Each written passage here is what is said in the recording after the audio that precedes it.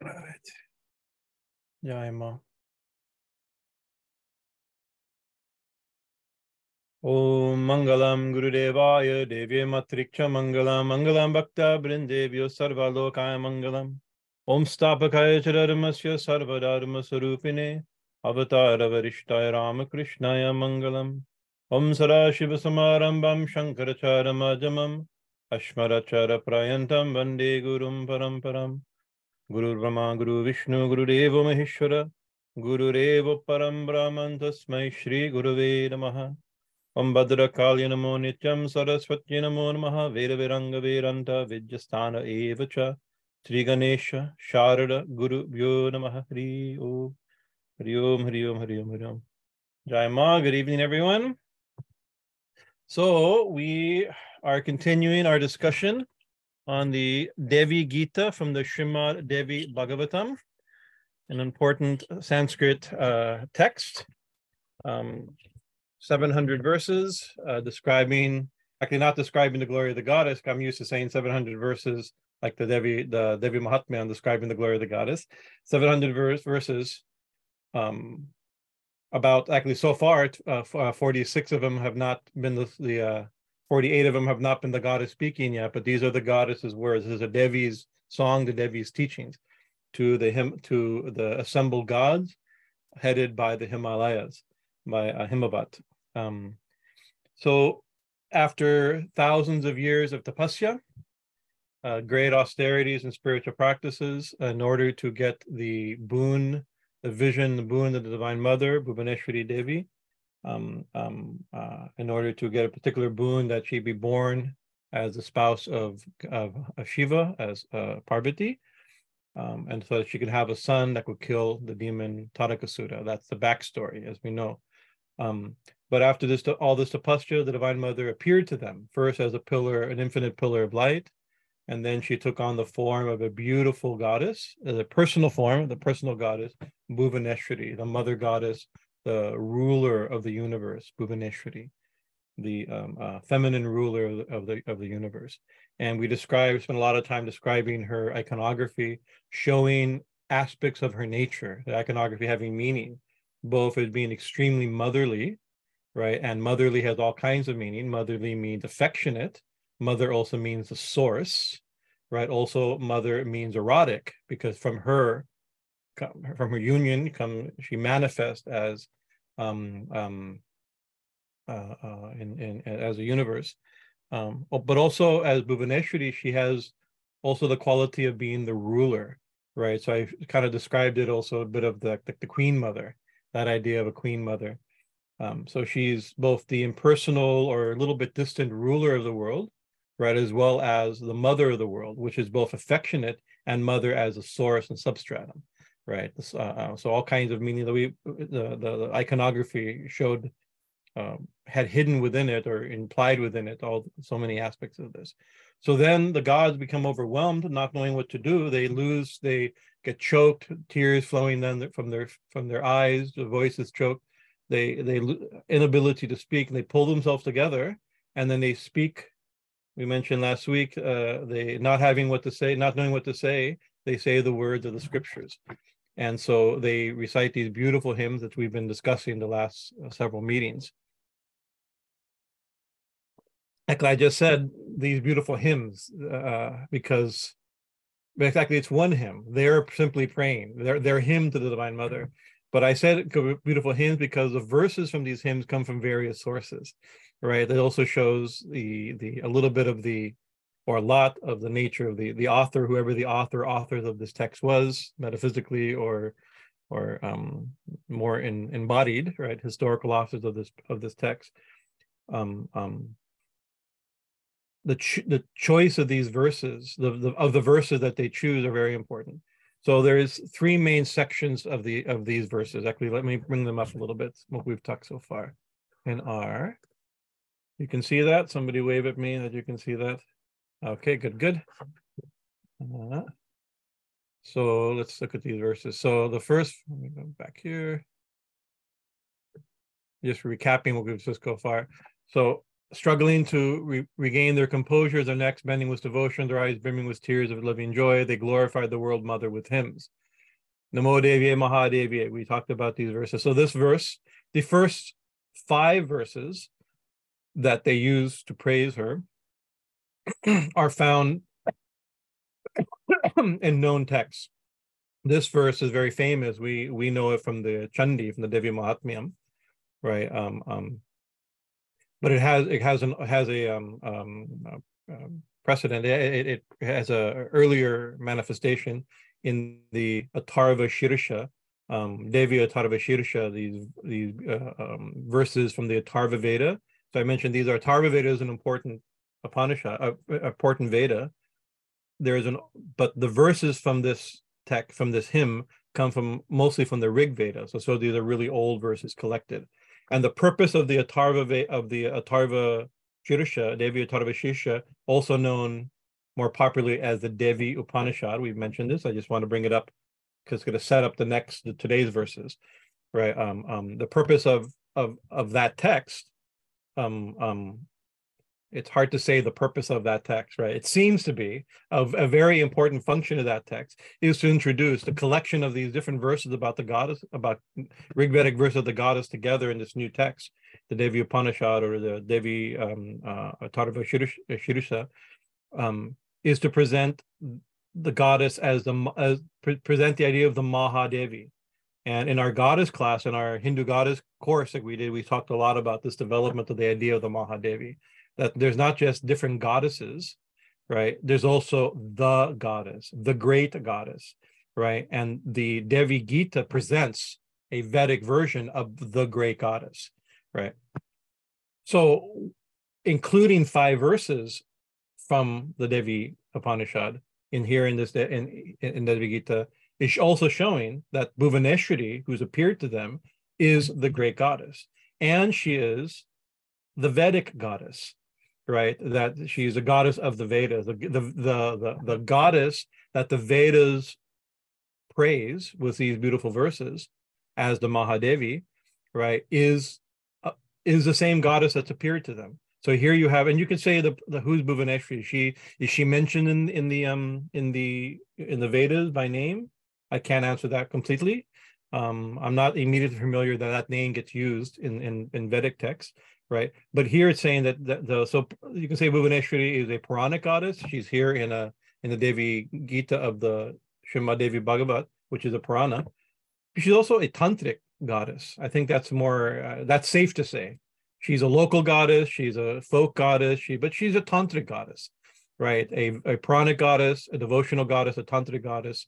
But saying that this tantric goddess, the presiding main deity of the Devi Bhagavatam, is also the goddess mentioned, is a Vedic goddess, right? Showing that it has Vedic pedigree, as I mentioned last time. The great goddess, Mahadevi, and the Vedic goddess is also Bhuvaneshwari, whom they're seeing. That's important, right? So these 5 verses, I mentioned, this is one, hail to the goddess, the great goddess, the auspicious one, always hail. Hail to nature, to the propitious one, we humble ourselves attentively before her. To her, the color of fire, blazing like the sun with ascetic power, and who is worshipped for attaining the fruits of actions. To her, goddess Durga, I go for refuge. Hail to the raft of swift crossing. The gods created the goddess speech. This is the verse we talked last week. The goddess speech, Vak, right? Devi Vacham, Devi Vak. The gods created the goddess speech, whom animals or creatures of all sorts speak.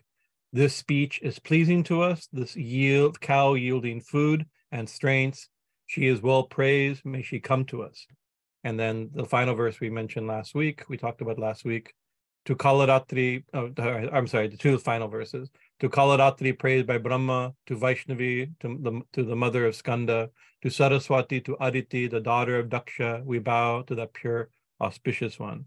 Connecting the Bhuvaneshwari to the Mahadevi, and the Mahadevi to all these ancient manifestations of the goddess or of goddesses, right? Saraswati, Aditi, daughter of Daksha means Sati, right? Like that. Durga, Vak, right? All these goddesses. And then the final, the Gayatri mantra that was used, We bow to Lakshmi, we meditate upon you, the Shakti of all, Sarva Shakti, Shakti Chadimahita no Devi Prachodita, to that goddess. May that goddess illuminate our mind, illuminate, stimulate our consciousness. So the first 5 verses, establishing Bhuvaneshwari as the Maha Devi, right, the great goddess, establishing Bhuvaneshwari as the same goddess that's in the Vedas, right, that's mentioned in the Vedas.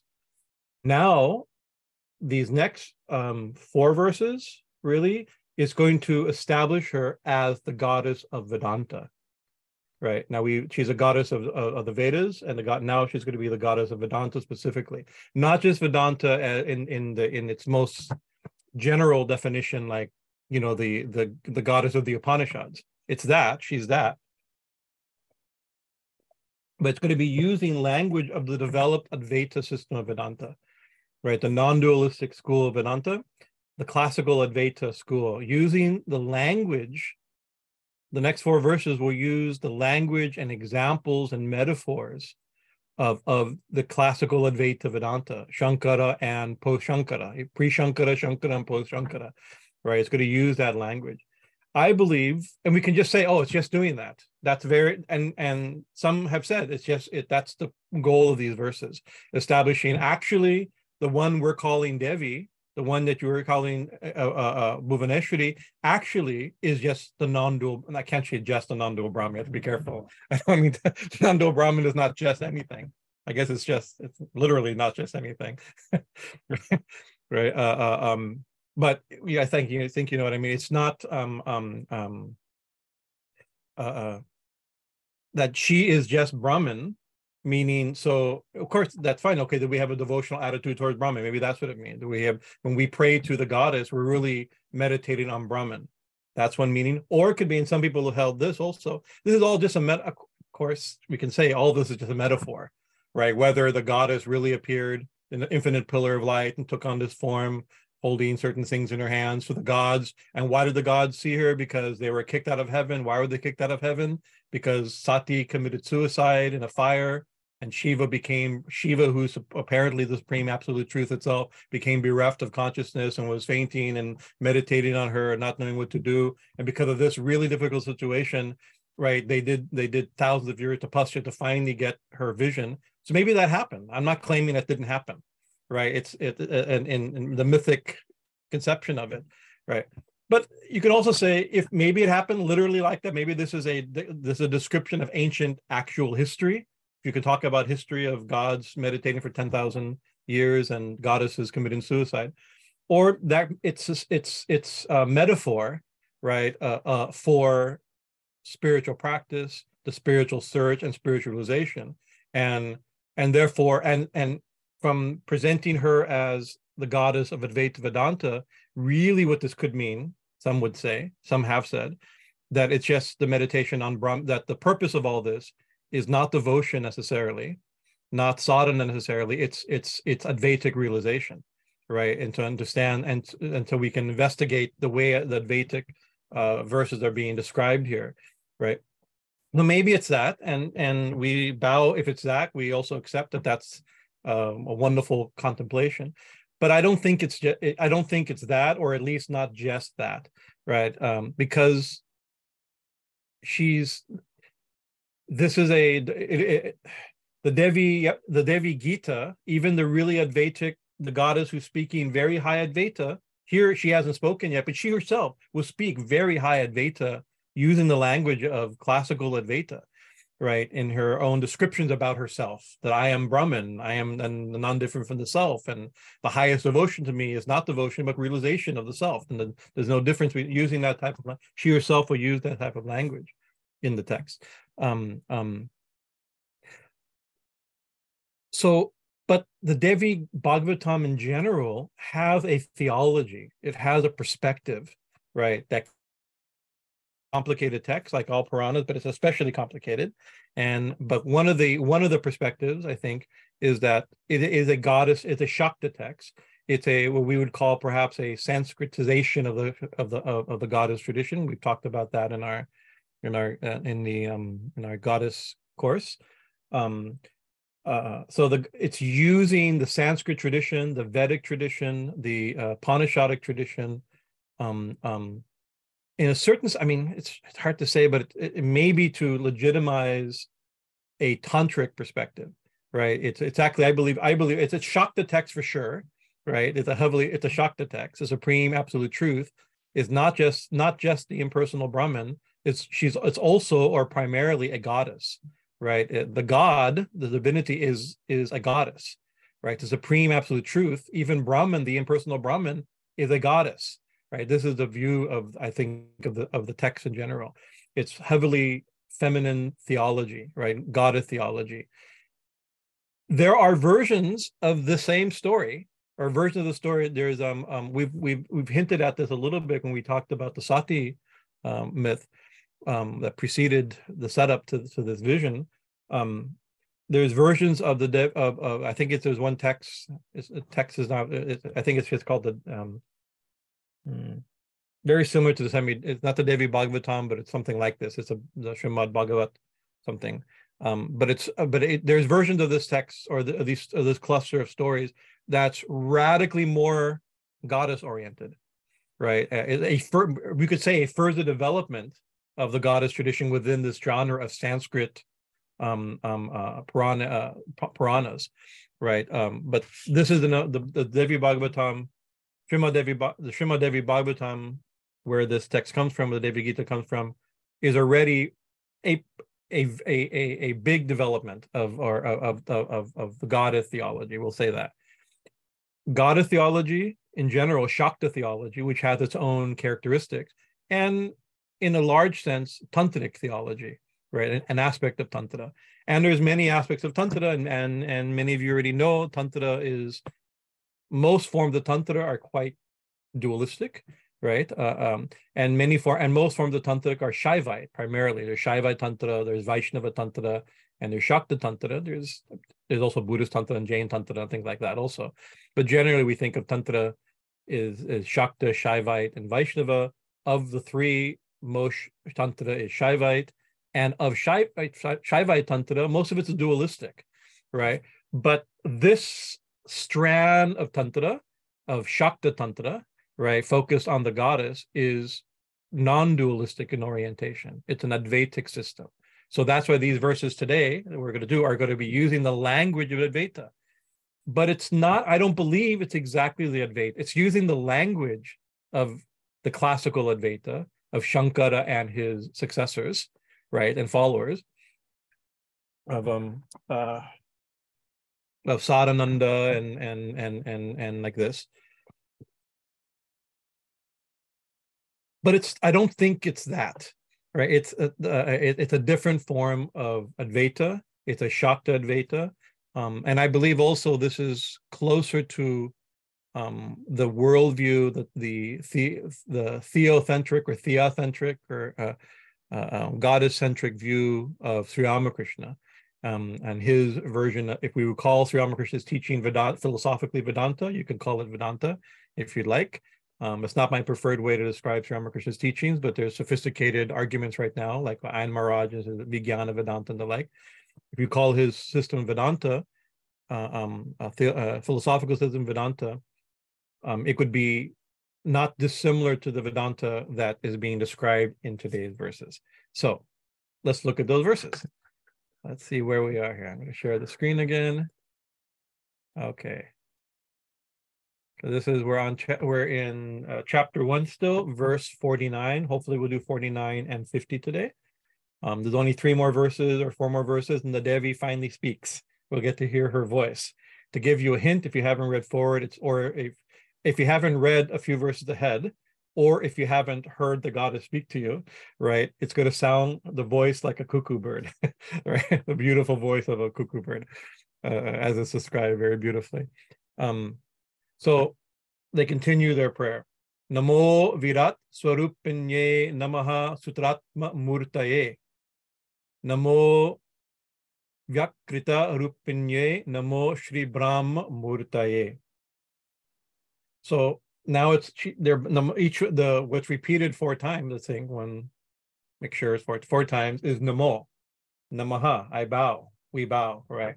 So already this is a devotional stance. All these verses so far have been in verses of praise, right? And who are they? We have to remember, who are they praising? They're praising the Bhuvaneshwari, supreme goddess, and whom they're seeing, right? So that's important. Without this, the poetic setup that they're seeing the goddess, their eyes are, streams of tears are flowing from their eyes, overwhelmed by what they've seen or what they're seeing. They're doing these prayers. We have to remember that, because these prayers are full of abstract Advaita philosophy, right? But it's not abstract to them, right? This is their experience, right? This is what they're seeing. They're responding, giving language to what they're seeing in the text as it is, right? In the story of the text, the literature of the text. Namo Virat Swarupinye, right? Virat means the, so let's look at, see, we're using primarily as our foundational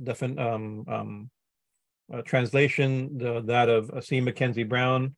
We haven't shown the book in a while, but he has a good, he's a professor, scholar, and who specializes in Puranas and specializes in Shakta Puranas, and especially specializes in Devi Bhagavatam and Devi Gita. She's on also important books, work on other aspects, other Shakta Puranas, as well as other topics also, but this is a main, and this book is really good because it has a decent translation. Translation is always a translation, but I think it's a good, clean translation. There's commentary, scholarly commentary, but it's meant for like intelligent students, not necessarily, you have to necessarily be it's not an academic commentary, although there's academic notes attached to the commentary, and these are very valuable for those who want to study this text. There's not much other resource material on the Devi Gita, nothing like this. So it's one of the reasons we're giving this class, is because this text is so wonderful that it needs more. So it needs more discussion. So we appreciate so we're using primarily his translation. Namo Virat. So he says, hail to her in the form of the cosmic body. Hail to her in the form of the cosmic soul. Hail to her in the unmanifested state. Hail to her in the form of the glorious Brahman. So the punchline at the end is Brahman, right? So this is introducing her as the Brahman of Advaita. But let's look at the verse before, actually, and it's using, I'm going to jump in a moment. We'll show how these four lines, these four hails, are the classical fourfold aspects of Brahman, called the, in my notes I got lost today, Chaturpada Brahma, I think it's called, right? The 4 feet of the 4 aspects of Brahma. So that it's showing that the one absolute truth has 4 aspects of realization or manifestation or conception. But let's not, we'll go to that momentarily. Let's look at it just as a devotional hymn, right? Without the layer of philosophical interpretation to which language it's using. So we have to go to that, but let's look at it just as a devotional hymn. Namo Virat Swarupinye. What is Swarup? Rupa means form, right? Or body, right? It could also mean essence, of the nature of, right? So Virat Swarupa and Swa also, so if it said Virat means universal, all pervading, cosmic. He says the cosmic body, right? So Namo, we bow to the one who, in the form of the cosmos. The whole universe, the manifested universe, is her body. That body, the Virat Purusha, Virat Rupa, is her form. Swarupinye, right? So whose Swa means one's own, whose own, her own, right? So that means we bow. We're bowing to your own form, which is the universe. So we can say like that. This universe is her form, her body. Right. And this is not an illegitimate interpretation of this verse, because some chapters later, she will show her Virat, her cosmic form, her cosmic body, her body as a universe. This is the reason I chose on this piece of art to the graphic to go along with it. Forgive me, I tried to always say who the artist is. I didn't have today. I could find her artist. If anybody knows the artist, you can put it in the comments or something. It's an SRF. It was made for an SRF book. The artist has come to Kalima. That's why I'm embarrassed I don't remember. I've met the artist. She's come here before, a couple of times before, and she mentioned that she had made this, and it's based on a yantra, and she gave all the details. It was commissioned for an SRF book. The beautiful paint. I love this painting, right? So this universe is her form, right? The Virat Purusha, Virat Rupa. But Swarupa also means it's the nature of, right? So it's that this form, her nature is also this, not her form, this body, the universe is her body, but also the universe is made of her essence. You can say it like that. And then the next verse, the next line, Namo Sutratma Murtaye. So he's translated as the cosmic soul, right? So you have the body, the cosmic body, the stuff of the universe, the items within the universe itself, made of all items. This is her body, but also she's within the universe. Sutratma actually means, Atma means self or inner nature, and Sutra means thread, right? So Sutratma is like I always have beads with me, right? So I have a bunch of beads, and in between each bead, there's a thread. There's a thread that holds it all together. The essence of the mala is the thread. So within every bead, right, the physical bead, there is some subtle thing hidden within that string. There's a verse actually in my notes I got lost. I had it typed out, but I know the verse. It's 7:7. In the Bhagavad Gita from the Mahabharata. There is nothing. Krishna says there is nothing whatsoever higher than me, O Dhananjaya. All this is strung on me as rows of gems on a string, right? What's the term here? Sutre manigana, right? Just like everything is strung on me, just like beads on gems or beads on a string.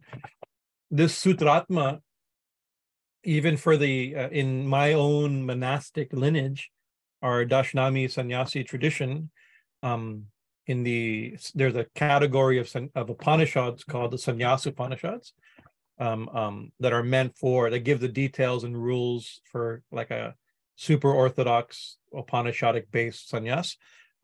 So orthodox, none of us, I don't know anybody who can possibly follow the orthodox principles of it. But like, for instance, there's a justification for in certain forms of sannyas, we cut off the sacred thread. And then he says, well, how can you cut off the sacred thread? The thread, how can you do any sadhana without the sacred thread? How can you study scriptures without the sacred thread? That's a great fall down from the Vedic tradition. You're rejecting the Vedas. He goes, no. The actual knowing Sutratma, that is wearing the sacred thread. Knowing the thread to which within everything, the thread on which everything is strung. To know the self within all things, the subtle within the gross, that is the sacred thread. One who knows that is the wearer of the sacred thread. Therefore, a sannyasi who knows that is wearing the real sacred thread. This is a typical language of the Sannyasa Upanishad. The real sacred thread is knowing the thread, the self, which is a thread within everything, the subtle point within everything. That type of rhetorical language is used. So the Sutra Atma, within the inner, the self that's within subtly, right? So here it says, so she's the cosmic body, her cosmic body, hail to her in the form of the subtle Atman, the Atman within the cosmic body. So if we were to use a language of Sankhya, we'd say the hail to her who's in the form of Prakriti, right? And hail to the form who's form of Purusha. You could choose that type of language. But this isn't, we're not using that type of language because the Prakriti and Purusha are different. She is both, in this verse, this is what they're saying, she is both Prakriti and she's Purusha. She's both the body and she's the soul. She's both matter and she's spirit. She's both, let's use something that partakes of both, uses the distinction of Sankhya, but in more classical Advaitic form. She's both the subject and the object. She's awareness and what she's aware and what awareness shines upon and realizes, right? She's a subject and the object, because the objects are gross and the subject is subtle, right? So she's the gross and the subtle, right? So anyway, this is beautiful. I mean, I think that this is a very profound, right? It's not like we bow to her who's the essence of everything, of a world that doesn't exist.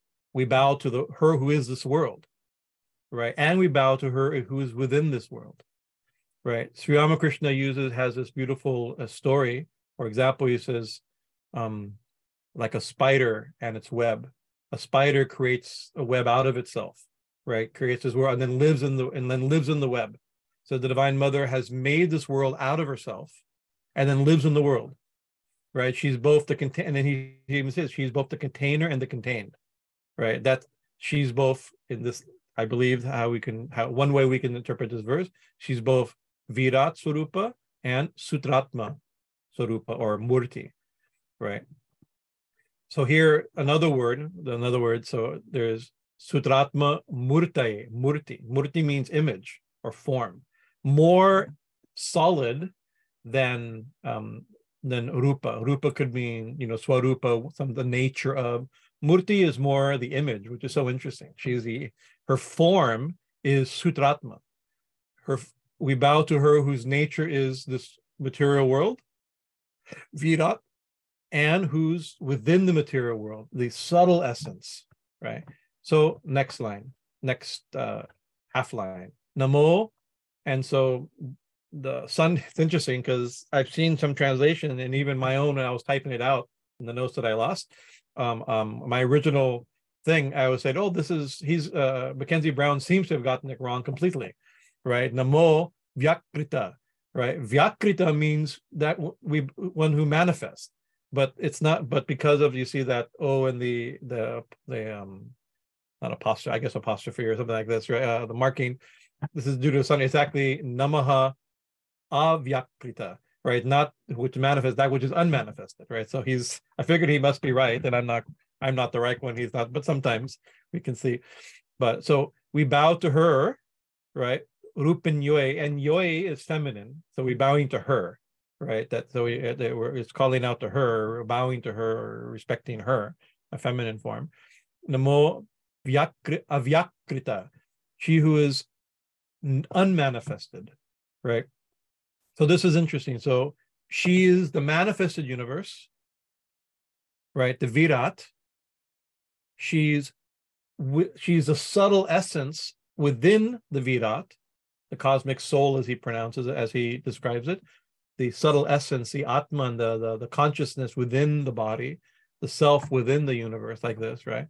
And she's also the Avyakrita, which means she's unmanifested. She's what we may see in kind of sloppy Advaitic language. She's the impersonal Brahman, something like this, right? She's the absolute, right? I have a little hard time calling that the absolute because the Virat is also absolute and the Sutratma is also absolute. The absolute.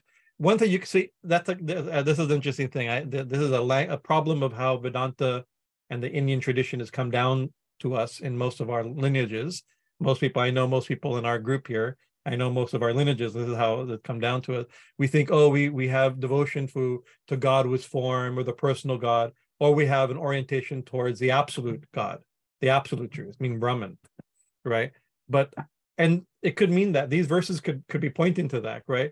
But I think actually these verses are saying, or this is how we see these verses say, we bow to the absolute, which is the Virat, the Sutratma, and the Avyakrita, which is both the absolute, which appears as who manifests as the universe, the subtle soul of the universe, and is the unmanifested part, right? The unchanging, the unchanging, and the witness of it all, or something like however you want to describe these three things. So Namo Avyakrita Rupenyoe, in the form of the Avyakrita and the unmanifested. Namaha Shri Brahma Murtaye. We bow to, it says Brahma Murta. So in the form of Brahman, So it's interesting now, does Brahman have form? Right. So so if it's a murti is quite the word for form, right? Or shape or image, right? So the image, so is this a mistake that this is the murti is the wrong word for Brahma, for Brahman, right? Brahman is impersonal or unmanifested or unchanging, advaita, non-dual. It's true in its true form, right? So maybe in emotion they used the wrong word. They didn't use the wrong word. They're looking at her, right? Let's interpret it from within the text itself. They're looking at her form, right? This form they're looking at is Brahman. This form they're looking at is the Virat, the universe, everything in this universe. This form they're looking at is the self of the universe. This form they're looking at is that which is beyond, unmanifest, unchanging, the unchanging aspect, right? As well as Brahma itself. And so it says Shri Brahma Murti, right? Shri Brahman, Shri he's translated as glorious. It's a beautiful translation, I think. The glorious Brahman, right? Shri means glorious, respected, beautiful, like this, right? But Shri is also a quality, all those qualities of glory and shining and happiness and beauty and all the things, respect that are implied by the word Shri, they don't stand on their own. These are qualities of the goddess, right? Shri is the quality of the goddess, the auspicious, beautiful, glorious quality of the goddess. It's also the name of the goddess or name of a goddess, right? It's a name it's one of the names of Lakshmi, right? And the names of the goddess are usually chosen or represent some aspect of her. Her qualities create her names. We know her by the name, by her qualities. One of her qualities is Shri. I'm remembering the voice of Baba Rampuri. I don't know if you know, he's a famous Naga Baba who's written some interesting books. But he says that her name is auspiciousness, right? In other words, her name is Shri, right? Her name is auspicious, prosperity, wealth, flowing rivers, fields of grass, of wheat, and like this. This is Shri. This is her nature. That Brahman is the goddess. That Brahman has the qualities of the goddess, which are glory, beauty, happiness, respect, fame, all the things represented by Shri. Shri Brahma Murtaye Namaha. So that's the first swipe at these verses, right? Just take them as they are. And this is how, when I read these verses, these two verses, this and the next verse, you'll hear me say, "Oh, these are my favorite verses in the whole text." But these are part of my favorite verses of the whole text, right? Even though Ma hasn't spoken yet, I think these are so important. We bow to her who is the universe, the world. We bow to her as within the universe, the world who is beyond the universe, and we bow to her who is the supreme Brahman. But that Brahman is glorious. That Brahman has luster, right? The Shri Brahma Murti, another term, Swami Lakshmanju, the great master of Kashmir Shaivism, he used to say that Shiva and his splendor, right? So that this world, he says, he'd say it was tears in his eyes, just like the gods did in this thing, tears rolling down. This is the splendor of God, right? That God is splendorous. To put that in proper Shakta tantric theological format, the absolute truth is dynamic, right? The reality is intrinsically, we've talked about this before. This is a very good working definition of Shaktism, I believe, that the absolute truth, the reality is intrinsically dynamic, right? Some schools of thought, and even the school of thought that the language that these verses are using, the pure classical Advaita Vedanta, Shankara's version of Advaita Vedanta, believes that the absolute truth is intrinsically not dynamic, and that what we see as the dynamic manifestation of the world is due to ignorance, right? Where we misunderstand it. The next verse is going to say that. We'll see. But But thinking this, that Sri Brahma, the glorious Brahman with Sri, or quality of Brahman as Sri, non-different from Sri, may mean that the absolute truth is intrinsically dynamic, and therefore, anyway, we'll get ahead of myself. So that's my first swipe, right? This is the way I have caressed these verses for many, many years, right? I love these verses. They represent like that. This is the way I tend to see, although we can switch systems. I can switch to an Advaitic hat and then see the world through the Advaitic Shankara's Advaita Darshana, no problem, right? But that's not my normal comfortable place, right? This is my normal comfortable place. This is, I believe, the place that Sri Ramakrishna also taught. He used the term, Swami Ambikananda will maybe read a few verses after this, after at the end, after we get into the next verse of, actually Thakur didn't use the term, but M defines some of Thakur's teachings as Kali Brahman. Not Kali Brahman, maybe similar to Sri Brahman, right? Sri Brahman and Kali Brahman, that Kali, Brahman and Kali, Brahman and Shakti, Brahman and Sri are not different, are inseparable, are the same. Two aspects of the same thing, perhaps, something like this. So, but I mentioned that this is using the language of classical Advaita, the Upanishadic Advaita. So it was in my notes, I have to remember it, which I lost. Mandukya Upanishad, in the Mandukya Upanishad, I believe, it mentions the four, this Chaturpad, I think it's Chaturpad Brahma, the four quality, the four parts of Brahman, if you could say four parts of Brahman. And they are the Vaishvanara, or the Vishwa. This corresponds to a state of consciousness of our waking state.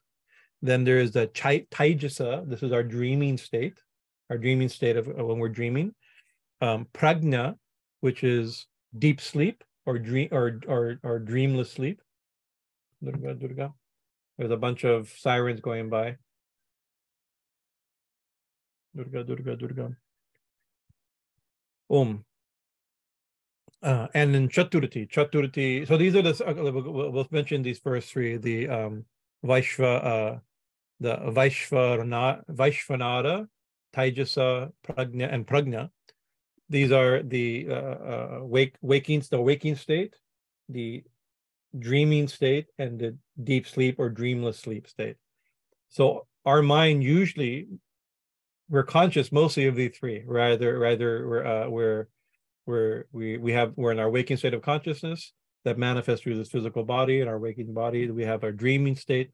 We have a different body, with a subtle body, some subtle type thing. We have a different world, the dream world, right? And then the dreamless sleep. And even in dreamless sleep, it says that there's a great bliss in dreamless sleep also, right? That's why if we don't get dreamless sleep, we don't wake up rested. And we need dreamless sleep. We need to regenerate, right? And the scripture says that we touch the self during dreamless sleep, but we do it asleep. So we do it in tamaguna. So we wake up my Guruji used to say, he used to use the four states of consciousness all the time in his discussions. This was his personal experience. He says, we wake up the same fool we went to sleep, even though we've been immersed in the self, but we wake up the same fool because we've done it unconsciously. We can do it consciously through meditation, not losing our consciousness, go into the dreamless sleep type of state. It's another state. So beyond these three states of consciousness, there is a fourth state called the Chaturti. Chaturti means the fourth state, Chatura, right? And by convention, Chatur has been dropped, and so Chaturti, that Turti becomes Turiya. And so you probably know this word Turiya. Turiya means to transcend. So Turiya means a transcendental state. That means a state beyond the three states, or independent of the three states. The fourth state, which is a transcendent state of the three states. So waking, dreaming, dreamless sleep, waking, dreaming, dreamless sleep. We rotate within the three. Where do the three exist in? They exist in these three states of consciousness, exist within a field of consciousness, chaturati, the fourth state, the non-dual state, right? In that non-dual state, so the waking, dreaming, and dreamless sleep are aspects, or certain sense, or experiences, or manifestations of the fourth state. The fourth state, the transcendent state, the substratum, maybe that's in a better language, the substratum from which these three exist. Can we ever see it? My Guruji used to say, Swami Vishuddhavanand Saraswati, his style, he says, when we move between states, between waking and dreaming, it's like there's little tiny gaps. The transition, those transitions, you can catch glimpses of the Turiya state, right? This is a secret, and there's all kinds of techniques where people are trying to catch gapses between, not only between states of consciousness, or which is hard to do, to catch the consciousness between sleep and dream, for instance, or dream and dreamless sleep. Very hard to do that consciously, right? But maybe it's also difficult, but easier to do between two thoughts, between two words, between two breaths, between two anythings. All things exist within that substratum of the chaturati, the fourth state. So these four states, the waking, dreaming, dreamless sleep, dreamless sleep, and transcendental state, or the independent state, the foundational state, correspond to these four aspects that are being bowed to. We bow to her as Virat, right? So the Vaishvanara, the Vishwa, is also known as the Virat. That means in waking state, what do we see? We see the external world, the Virat, right? In dream state, in the Taijasa state, we live in the subtle world, the Sutra world, the Sutratma world. So Sutratma is a reference to the dream experience, right? And the Prajna, deep sleep, is where we don't experience anything. This is the unmanifested world, right? This is the Avyakrita. And then the Chaturati, the fourth state, is that of Brahman, the non-dual Brahman, right here, Brahma Murtaye. So this is using the language of this Upanishad and later developed Advaitic school, right? That she is these four states, right? Or she manifested these four states, right? So that's another way of looking at it, and it's using that language. We have to look at it this way. We have to see that, right? But I really do. Maybe I hope, but I do feel also, right, that's using that language, but in a way that's more devotional and more Shakta, right? That we see she's the four states, that's fine, but she's also the world. She's the essence of the soul. She's beyond the world, and she's the glorious Brahman, which is both dual and non-dual, and manifest and unmanifest, and form and formless. She's Shri Murti, Shakti Murti. She's Shakti and Brahman combined. Shri Brahma Murtaye Namaha. Brahman, also Shri is the qualities of the goddess, these divine qualities. She's Brahman with She's Brahman with qualities, right? What are the qualities? She's Brahman with qualities and Brahman without qualities. So we can say like that. So how do we say?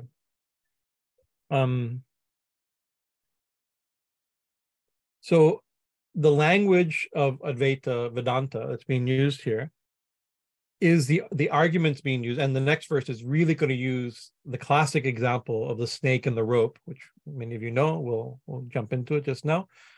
Your timer, okay. There's many competing philosophical, theological perspectives in Vedanta and Tantra and different things like this, right? We can say this is a slight conflict, maybe a big conflict between two of them, right? And maybe some people hold, I've been told that this level of development and of the Devi Bhagavatam doesn't know which one it is. It could be, I believe it does know which one it is, right? But it uses the language of both. So one is Parinamavad. Maybe you've heard this term. It's a technical term, Parinamavad, and the other is Vivartavad.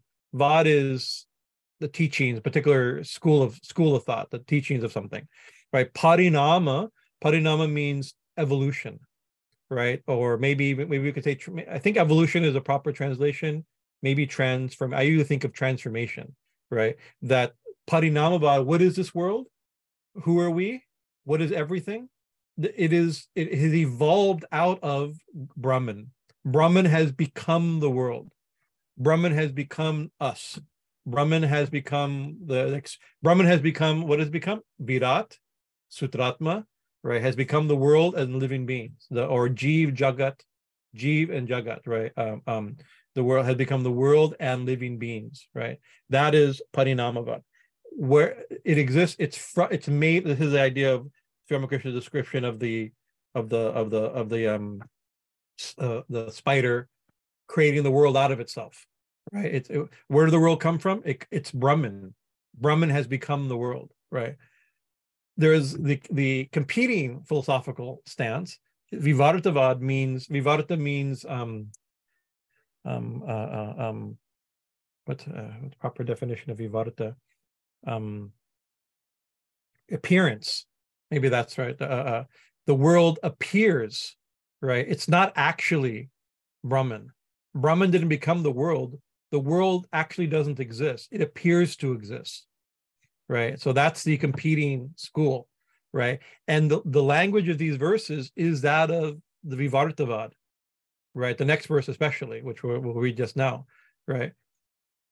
But there's slight differences, and Professor Mackenzie Brown uses there's actually, if you have the translation with commentary, I read the commentary or the notes, not the commentary, the note on these two verses, right? Because he gives his argument for this. Let's look at the verse, and then we'll see what he does. Okay. So I'll read the translation first, right? Through her power of ignorance, she shows herself as the world, like a rope appearing as a serpent, wreath, and the like. Through her power of knowledge, she dissolves the world back into herself. We glorify her, the ruler of the universe. This is the verse, right? And so it's using the classic example of the Vivarta school, right? A lot of sirens. I hope everything's okay in the neighborhood. Durga. And I'll read. There's the Vedanta Sada of Sadananda. This is a very famous description, a distillation, an argument of this school of thought. And there's a chapter titled Superimposition. And verse 1 of this title says, Adhyarupa is the superimposition of the unreal on the real. The unreal is superimposed on the real, right? Like the false perception of a snake in a rope, which is not a snake. So, and the example given in so many texts will tell a little story. Imagine you're walking at sunset in twilight time when things are neither dark nor light, right? And I also imagine in India, the number one cause of accidental death, is, as far as I know, is still snake bite, right? Poisonous snake bite, right? So people are scared of snakes, legitimately so. If you live in a place that's snake prone, and people die from snake bite all the time. So you're conscious of snake, you're looking for snakes, right?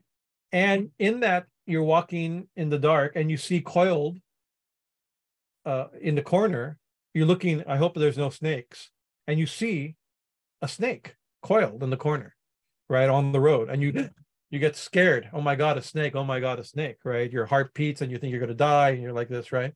But then let's say somebody turns on the light, or the street light comes on, or you investigate, or have to go kill that snake so it doesn't bite me or the children or something like that. And you go and you realize, oh, it was just coiled rope, right? It was a rope coiled like a snake. And you go, oh, it was never a snake. It was always a rope. So what happened to the snake? The snake was never there, right? You saw a snake that wasn't there, right? And so that verse from the Vedanta Sada, you see a snake in a rope that was never a snake. So you see a world in Brahman that was never a world. This is the school of I mean, there's all these technical terms. They're not fresh in my mind, and also like I had some of them written down in my notes to remind me that my memory is not the same. But I in my own language, I almost call it like a harsh Advaita, right? Or like a harsh view of the world, right? That the world really is not real, not like it's not what we think it is. That way, it's not real, or we don't see it properly. If we saw it properly, there's never been a snake there. It was always a rope. There's never been a world. There's always been only Brahman, right? So that's the classic example, the classic story, right? So here it says like a rope appearing as a serpent, wreath, and the like. It adds actually another item, serpent. Let's see where are the words here.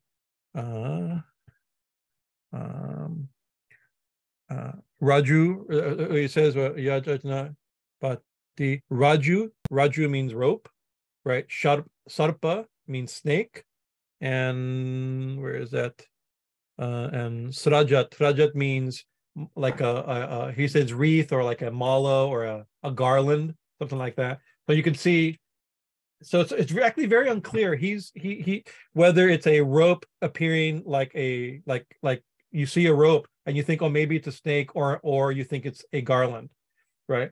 But it's not clear because actually simply it says through her power of ignorance, she shows herself like a rope, snake, and garland, right? It doesn't say like a rope appearing like a snake or garland. It simply mentions snake, rope, snake, garland, right?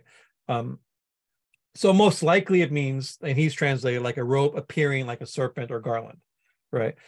But it doesn't say that, right? So we have to think that maybe it's not fully exactly saying that, may allow for a classic recognizable example to be being used differently, perhaps differently. So through her power of ignorance, she shows herself as the world, like a rope appearing as a serpent, wreath, or snake. This verse, when I say, oh, this is one of my favorite verses, this really is one of my favorite verses, right? And just this first half line. The second half is just as good, but this first half line really impressed me when I first read it many, many years ago.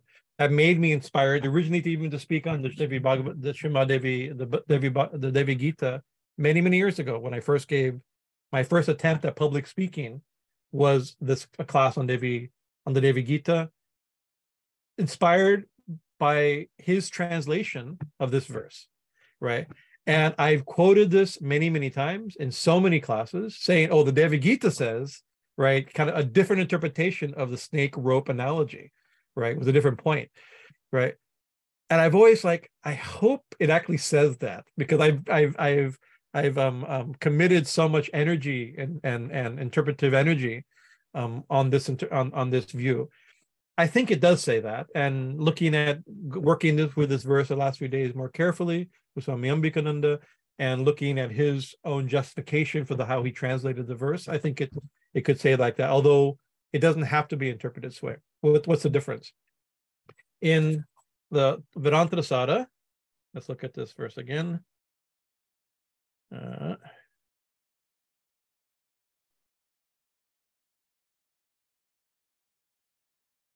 The superimposition, the unreal and the real, like the false perception of a snake in the rope. So the problem is, out of ignorance, we don't see the right thing, and therefore we see the wrong thing. The problem is our problem. The ignorance is in us, right?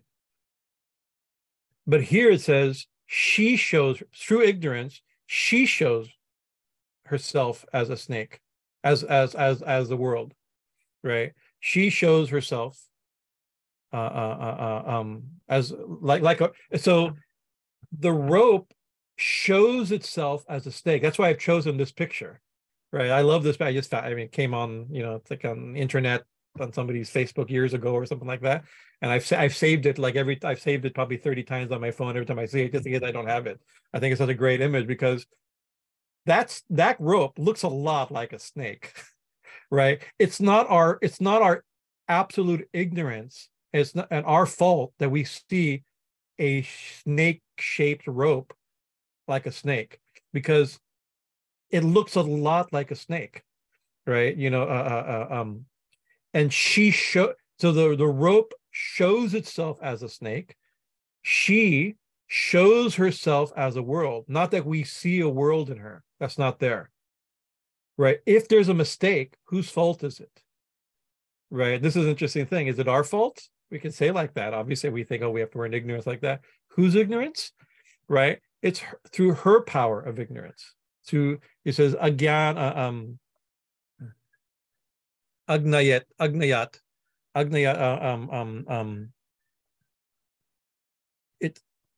it through her own power, through her ignorance, she shows herself. So it could just say, oh, she's showing herself, but there really is no world. If the snake represents the world, and the rope is Brahman, as the classical example, right? Maybe it's her action, not our fault, but still, it's not a world. It's not a world. It's only Brahman. It's not a snake. It's only a rope. Maybe, right? It's like if we see a world, she shows herself for the world. Connecting with the previous verse, Virat Swarupa Namo. What is it? I already forgot it. Namo Virat Swarupanya. We bow to her who is the world, right? Maybe she shows herself for the world, and that the power by she does that. This is called avidya or agyana. Here, agyana. Agnaya. Sri Ramakrishna used this term avidya, vidyamaya and avidyamaya, right? The power of knowledge and the power of ignorance. By the power of ignorance, we see the many. By the power of knowledge, we see the one, right? It doesn't mean the many is not there, right? Her power, and so this gets a little bit complicated in how we define the word Maya. Here being used agyana, ignorance, right? Gyan and gyan here in these parallel in this two halves of a verse. By agyana, you show yourself for the world. By agyana, you merge. The world disappears into you, merges into you, like this, dissolves into you, right? In classical language, we often say this is Maya. Right? What is Maya? By Maya, we see the world. So Maya means mistake. That's one definition, right? But also Maya is also a power. In certain schools and in the Shakta and Tantric schools of Shakta schools of Tantra, let's say like that, that's a very common thing, that Maya is not just a mistake. Maya is a power of Brahman, a power of Devi, who is Brahman, Shri Brahma Murti, right? A power of Brahman to delude, right? So we can say to delude, or let's say it less harshly, power to manifest. So the one to appear as many. What does it mean? When there's only one, how could the one appear as many? There has to be some trick in itself, right? For the subject, and as the subject to simply be conscious, for consciousness, if it's not conscious of anything, if there's nothing to be conscious of, it's not conscious. It has to be conscious of something. So there has to create some limit, some object for it to reflect its own awareness, right? This is a basic idea of Shaktism, right? The absolute Brahman, if Brahman is the absolute, in order to be itself, has to create a world, has to create objects that are none other than itself. Are they really objects? They're not really objects. They're really itself. There's really the subject appearing objectified, right? So the ignorance by maybe she causing our ignorance, we see the world wrong, or by just the general nature of the nature of the subject-object relationship creates a world like this, right? But she shows herself as a world, right? As a rope appearing, as serpent, wreath, and the like, right? We can say like that. This listing, not saying directly showing herself as a rope appearing as a serpent, wealth, or wreath, it really says through her power of ignorance, she shows. Oh, that's another thing, important word. I don't have my word for word here. This Jagat Bhati, that's very important. I shouldn't skip it. That's a beautiful line. Jagat means world, right? Bhati means shining. right? Bhati means shining. Also, bhati means revealing oneself as, or seen as, or revealing oneself as, right? So she shows herself, she, through her power of ajnana, she shines as the world, right? Such an interesting, this is the choice of language is so interesting. But she reveals, you could say reveals herself as the world, but that bhati is such a, it's a very dignified word. It's a shiny word, right? It's so show, she she shows herself, shines as the world, right? But maybe, and this is, I believe this is one of the moves that if we could say Shakta Advaita or Kali Brahma Shakta Vedanta holds. It's not that it's not just that the real reality is the rope and the falsehood is the snake or the wreath, right?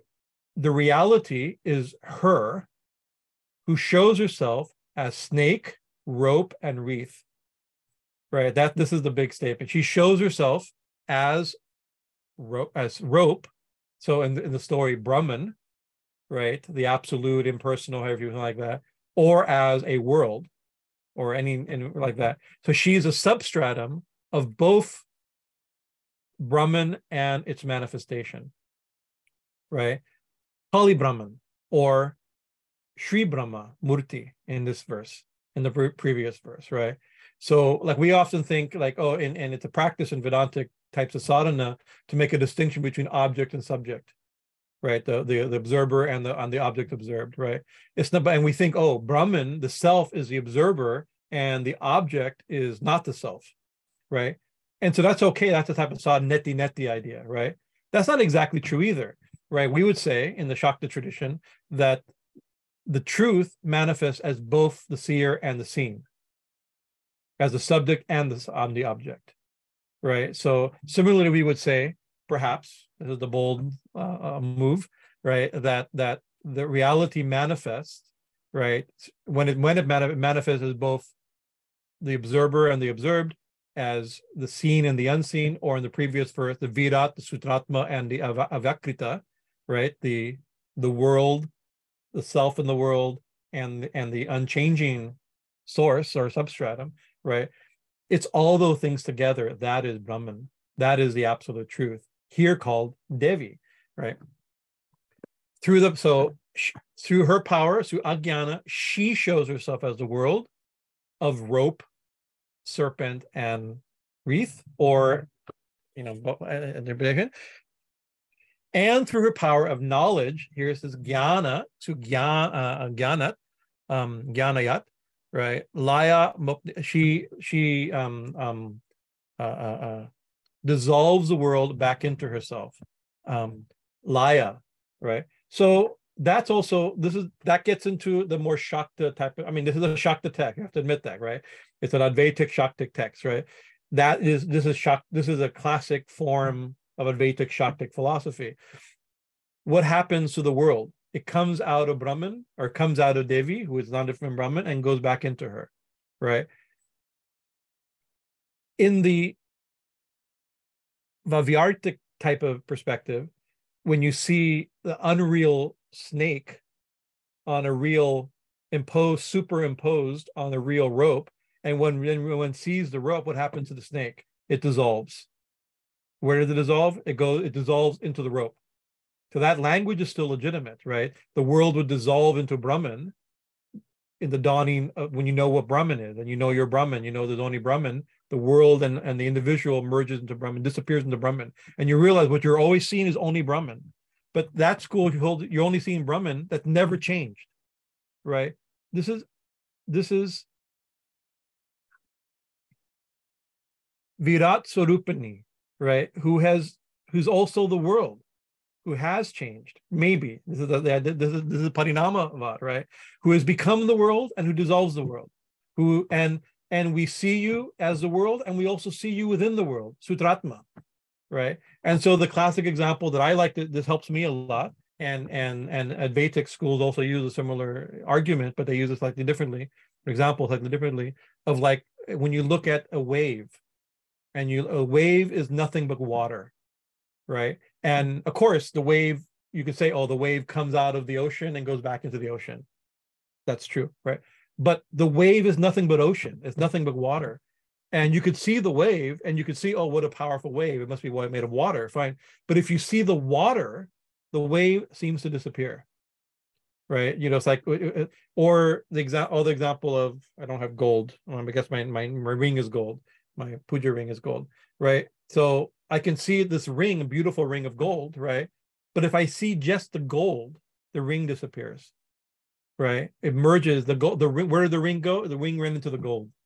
The ring is temporary. The gold is eternal, and so that's a major distinction between different schools, the philosophical schools.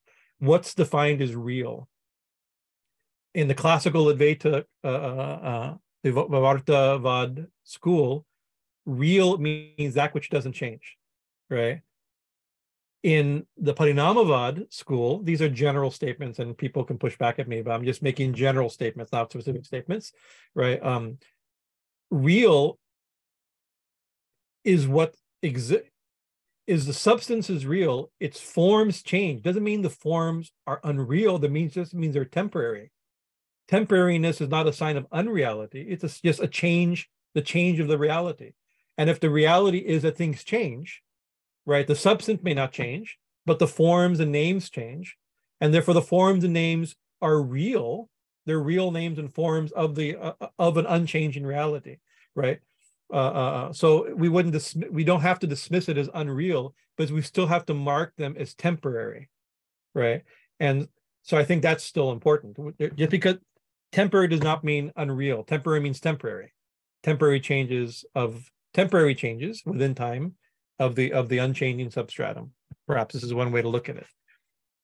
Right. What does it say? Through her power of knowledge, through jnana, right, she dissolves the world back into herself. There's a beautiful mantra for Lalita Tripura Sundari, Laeshwari. Shri Vijaya Jagadatrim Stristi Stiti Laeshwarim. Shri Vijaya Jagadatrim, O Shri Vijaya, O Goddess Tripura Sundari, the goddess of knowledge. Sristi Siti, you are creator, sustainer, and dissolver. The world comes out of you, exists for a while within you, and dissolves into you. In the Chandi, in the Devi Mahatmya, we have a similar verse. What is it? Sristi Stiti Vinashini, right? It's a little hard. It is Kali and Durga, right? The creator, sustainer, and destroyer, right? That's a harsher word, right? This is in literature, but Sundari use it Laeshwari, the one who dissolves everything. Everything dissolves back into you, dissolves the universe, right? So this is this type of language that the Laya, right, who dissolves the world back into her, both cosmically and also in realization. When we see her, the world merges into her, and we see only her. And so this is one way the sages have spoken. The devotional saints have spoken that they see only God. I've heard people say this. Maybe you've read people say that. I've heard people directly say this. People see a world. I see only God, right? But that means that you don't see. If I were to hand you this portable typing thing, no, of course if you hand the Swami or the saint the something, he'd grab it. He sees it, but he sees it, but he sees only God, right? It's not like he sees it and everything disappears because he sees only God. Right, that he doesn't see a keyboard, he doesn't see a ring, he doesn't see, he sees everything, but he sees the one within everything, and everything in one sense disappears, right? He sees everything merges back into herself, and you see only her, one way. And then it says, O Bhuvaneshwari, namastam, numastam Bhuvaneshwari. We praise you, we glorify her, who? The goddess Bhuvaneshwari, the goddess of this text, the goddess who's appeared, the ruler, and this means the ruler of the world, the transcendent ruler of the world, the feminine power, Bhuvaneshwari, the goddess, the supreme goddess controller of the world. And we were talking, because I'm not so good at grammar and the like, and these distinctions in grammar, but we always have to think, there's a subject of the sentence, right? Who is it pointing to? It's referring to Bhuvaneshwari. So all these things are her qualities. the subject matter of the verse is the world, about ignorance creating a world. We see a world and presenting the of the world, and through knowledge, the world disappears back into her. That's the subject matter. But the subject, who is being described, right? All these are epithets, glorifications, realizations, the descriptions of the goddess, right? Not just of Brahman, but of Sri Brahman, right? Or Kali Brahman, like this, of the goddess like this, right? So through her power of knowledge, she dissolves the world back into herself. We glorify her, the ruler of the universe. The next two verses we'll discuss next week. We'll go flesh that out, and using other classic examples taken from the Upanishads and Vedic tradition, but maybe used for the to present this Shakta Advaita philosophy that seems to be, it claim here that it's Vedic, it's Vedantic, and it's non-dual, but it's using the language of the Vedas, Vedanta, and Advaita, right? But slightly different, right? It doesn't seem to be the classic Advaita of Shankara and his followers, right? That's that trend of thought, right? It's something different. It's Shaktism. It's Shakta Advaita. So I'm excited about these verses because it puts the whole thing on the goddess, and where goddess, I can see it in different ways also. I have no problem changing hats and seeing through different darshanas, different views. To me, the different views aren't fighting with, they are fighting with each other, but they're not fighting within me. I'm not trying to fight for one and argue against another one. I don't really prefer that that's not my temperament. Maybe it is my temperament. I'm trying to control my temperament, not to be so argumentative, right? And take that fanatical stance and argue from the perspective. I appreciate all the perspective, but this perspective is, to me, the very spiritually mature perspective. I believe it's the perspective of Sri Ramakrishna, more or less, right? The way he presented in his own way. And there's so many beautiful there's scenes in the Katamrita, Sri Ramakrishna Katamrita, the gospel, which was translated in the 40s, the Gospel of Sri Ramakrishna, where Sri Ramakrishna seems to be saying this type of thing, but fleshing out this Shakta perspective, that Brahman and Shakti. It's not that Shakti is unreal and Brahman is real. Shakti and Brahman are the same, in that the absolute, the truth, is intrinsically dynamic. And I was hoping, Swami Ambikanandaji, if you can come in. I think Swamiji has been working on translating this important text. And there's a few scenes I was going to have him type them and send them to me. I'm going, better, you're more familiar. I'd read them badly, and maybe if you could read some of these verses that you think shed light on this aspect of Shakta teachings, perhaps, if you're there. I'm here. Can there you are, Swamiji. There you are. Sorry. Okay. So there's a scene in the first volume. It's in the second chapter. It's the boat ride with Keshab Sen. And so the Keshab Sen and his followers. And of course, Keshab, they were a Brahmo Samaj people. And so the Brahmo Samaj had a very, very particular view of God, formless, and they even would have to sign a vow. You became a Brahmo member that you would not bow down to idols, because that was not considered part of their theology. So anyway, so he's talking to, and so wherever Ramakrishna goes, he stirs things up. And of course, there's the added thing that Vijay Goswami, in this scene, they're on the boat on the ship, and they're in the cabin, and Thakur is sitting in the middle between Vijay Goswami and Keshab. And so Vijay Goswami had been a Brahmo Samaj member, but had split with Keshab for various reasons, and started a splinter group. And so right there, Thakur is always stirring things up and pushing buttons. But in this particular scene, this whole section of this chapter, he entitles it the the glory of Adyashakti. And so in this fourth section, how M divides this whole conversation on the boat into a whole bunch of different subsections. And so in this section, M calls it the glory of Adyashakti. And so this is volume 1, chapter 2, and this is the fourth section. And so Thakur says here, he says, the primal power, Adyashakti, is playful. The word playful, the word playful is lilamoy. And so lilamoy, like Guruji was saying, like the term Shri, lilamoy, it's grammatically feminine in Sanskrit, but it's also considered a name for Devi. It's one of her many names, is she who is playful, she who is full of play.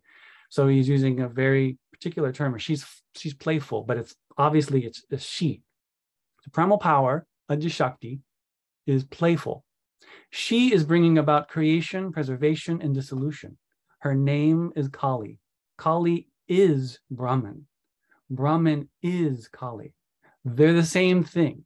When she's inactive, not doing any work, no creation, preservation, or dissolution, when we think of this idea, then we call her Brahman. When she's doing all this work, then we call her Kali, we call her Shakti. The same person, and in Bengali it's Bhakti, or in Sanskrit it would be Vyakti, the same person, the name and form are different. And so this seems, as Guruji was saying, it seems very similar to what we've just been learning from these verses from the Devi Gita. And I don't know, there's actually Guruji, there's also a Guruji in that same scene. So in that same scene, so he's the same person, the name and form are different. And then he uses a famous example. It's like Jal and Pani. At a pond, there are 3 or 4 ghats, and ghats are steps in these reservoirs or ponds in India. There's they have 4 sides, and then there's steps that lead down to the water, and that's called a ghat. And so at a pond are 3 or 4 ghats. At one ghat, Hindus drink water. They call it jal. At another ghat, Muslims drink water. They call it pani. At another ghat, the English drink water. They call it water. These 3 are one. The difference is only in name. Some are calling her Allah, some God. He uses the English word God. Some are calling her God. Some are calling her Brahman. Some Kali. Some are calling her Rama, Hari, Jesus, Durga. And so then Keshav, he smiles, according to M. Keshav smiling, and he asks Sri Ramakrishna, in how many ways is Kali playing? Please say some words about that. And so then Sri Ramakrishna says the different names, Mahakali, Nityakali, and describes some of them. And then he says, is it Shamakali? Because Shamakali's mood is mostly gentle. And she has a very long name. She who gives boons and fearlessness. Householders is very long in Sanskrit. Householders worship her in their homes. Whenever there's an epidemic, a famine, an earthquake, or a drought or dead, Raksha Kali has to be worshipped. So he's mentioning these different forms of Kali. And then Thakur says, when the universe is destroyed, there's the great disillusion. And then he says, then Ma gathers up and keeps all the seeds of creation, just like a housewife who has her pot of odds and ends, where she keeps maybe 5 different kinds of things. And then everyone starts to laugh. And then Thakur says, oh yes, housewives have that kind of pot. Inside are sponges, indigo pellets, little tied up bundles of cucumber seeds, pumpkin seeds, bottle gourd seeds. They keep all of these and take them out when they need them. After creation is destroyed, Ma Brahmamai. So the very name from the Tantric tradition is she who is, you could say she who is full of Brahman, Brahmamoyi, or she who in a certain sense, it's she who is Brahman, the same idea. Because she like Brahmamurtaye, Shri Brahmamurtaye, that's kind of that same idea. So after creation is destroyed, Ma Brahmamoy gathers up and keeps all those seeds. After creation, Adya Shakti lives inside the universe. This is what Guruji was saying earlier. She gives birth to the universe and then lives within the universe. In the Vedas, there's the idea of the Urna Nabi, the spider and its web. And that's in the Briharanyaka Upanishad. A spider brings forth the web from inside itself, then itself lives in that web. God is both the container and the content of the universe. And then that, then Thakur is still talking, but M has divided into a little, not only a section, but a subsection of the conversation. And that's where he uses the term M, uses the term Kali Brahman, Kali without qualities and with qualities. So normally we think of Saguna Brahman and Nirguna Brahman, but this is Saguna Kali and Nirguna Kali. Mm-hmm. And so then, but Thakur is saying, is Kali black? From a distance, she's black. Once you're able to know her, she's no longer black. The sky from a distance is blue colored. You look up close, it doesn't have any color at all. The water of the ocean from a distance is blue. Go up close, pick it up in your palm and look, it has no color at all. And saying these words, drunk with divine love, Sri Ramakrishna starts to sing, is my mother Shama really black? The form of time and clad in the sky, she lights the lotus of the heart. And song so beautiful, I have it tattooed on my arm. Anyway, so that would all that takes place on the boat ride. And then there's one more scene I wanted to share. This is that's chapter 2. So he's on the boat with Keshav and Vijay and all of the Brahmos. And then chapter 4, 2 chapters later, the mood changes. In the early chapters, in chapter 2 and 3, he's with these big groups. But now chapter 4, this is a very intimate group. And he's just a few devotees, M, and another person there is Vijay, again, the head of the splinter group. Mm-hmm. And so it's a very different mood to this conversation. There's a great scene, and I thought I'd share this. So he tells Vijay, as soon as you have her grace, says Sri Ramakrishna, you have her vision. She is the sun of knowledge. But by just a single ray of hers, the light of knowledge has illuminated this universe. Only because of this are we able to know each other and acquire so many types of knowledge in this universe. If just once she holds her light up to her own face, then her vision is attained. Sergeant Sahib, so Thakur uses this term Sergeant Sahib, and Sergeant Sahib means the night watchman. And so the night watchman would go around, keeping watch, but he had a lantern, but it was a particular kind of lantern that it had the back of it, and around the back it curved. It had it wasn't like a normal lantern. It had like a metal face on the back. So like our modern battery powered flashlights, it would be directional. And so it had a little slit on the front that would just show the beam of light. So that's how he would look and how he would check everything out at night. And so that's the kind of lantern. And so Sergeant Sahib, says Thakur, goes around at night in the dark, lantern in hand. No one's able to see his face, but by that very light, he can see everyone's face, and everyone can see each other's face. If someone wants to see the sergeant, then they have to pray. They have to say, Sahib, please just once turn the light on your own face, on yourself, just once, let's see. You have to pray to God. Lord, please hold the light of knowledge up to yourself so that I may have your vision. If no light is burning in the house, that's a sign of poverty.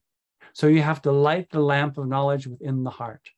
And then he quotes another song, Shama Sangeet, song to the Divine Mother. Light the lamp of knowledge in your home and behold her face, that of Brahmamai.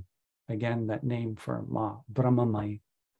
Yeah. So those are just two little sections I thought of when Guruji was translating these verses. Yeah, beautiful, beautiful. She who is Brahman, right? And also by her light, she sees everything and we see everything. We don't see her, right? So one way you could think of it, perhaps to connect it to these verses, I mean, a loose connection, but is that by her power of ajnana, right? By avidya maya, right? We see this world, right? She sees this world, She creates this world, and we see this world. And by Vijamaya Shakti, or Jnana in this verse, right? Then what do we see? We see her, and the world disappears back into her, or like something like perhaps something along these lines, right?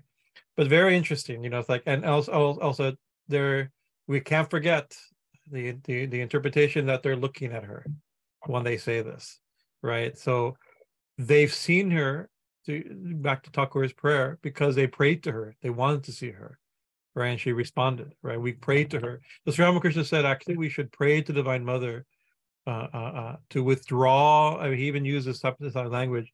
Do not delude me by thy world bewitching Maya. That's one of the lines, right? In one famous prayer that he taught his disciples to say, do not delude me by thy world bewitching Maya.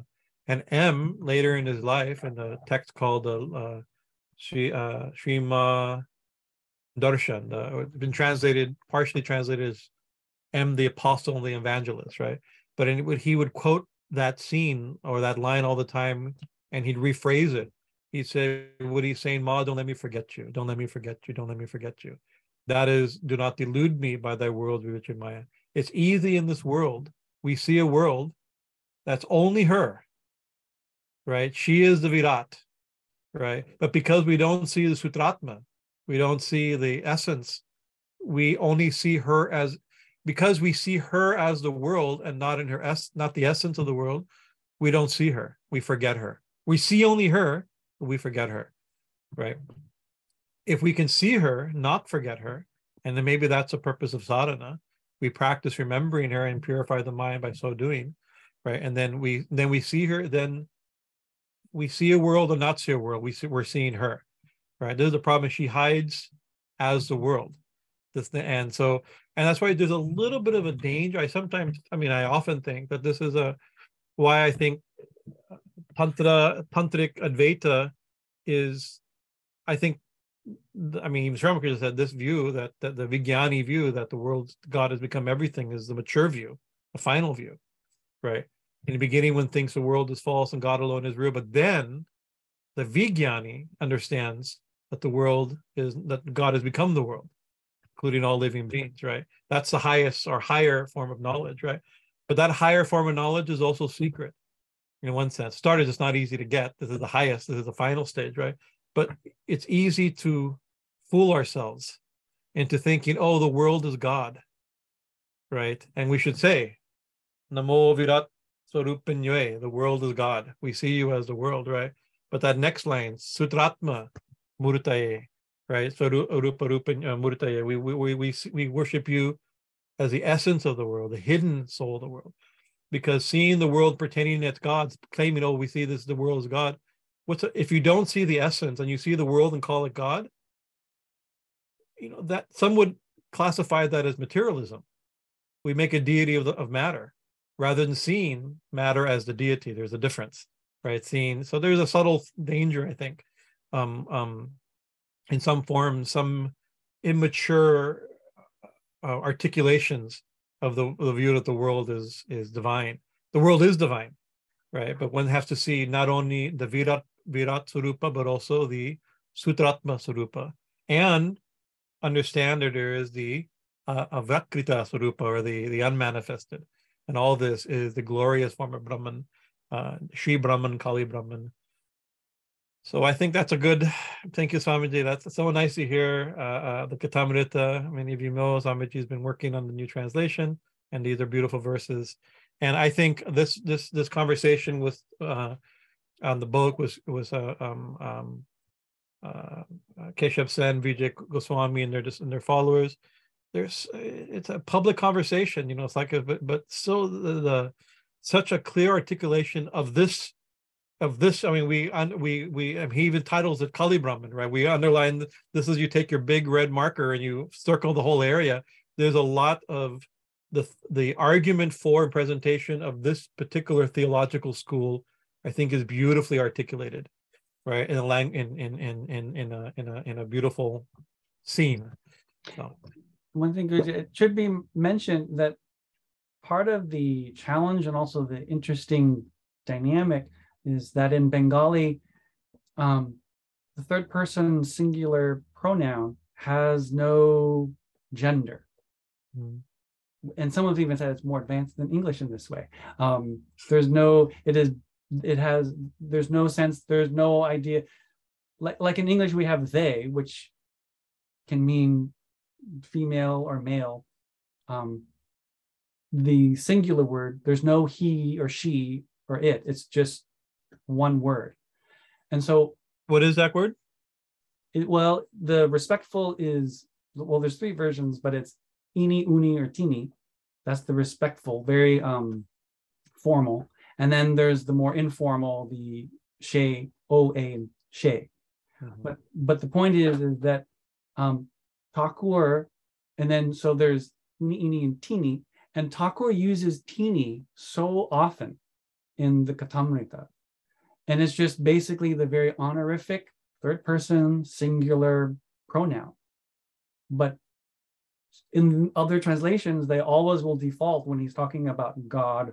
They'll just, Ishwara, or whatever, they'll just simply use he with the capital H. But what happens is when you change those he's to she's, mm-hmm. It's a very interesting. So we have had for our default for this, when he uses tini, we default to she, and it really, really changes the mood. And very often here you'll see also, it's like when you do that, it's like in the very next example, he's using a term of like a mother with kittens, or like a mother has brought some fish into the house and she's going to feed her children. It's very often a motherly example that he gives.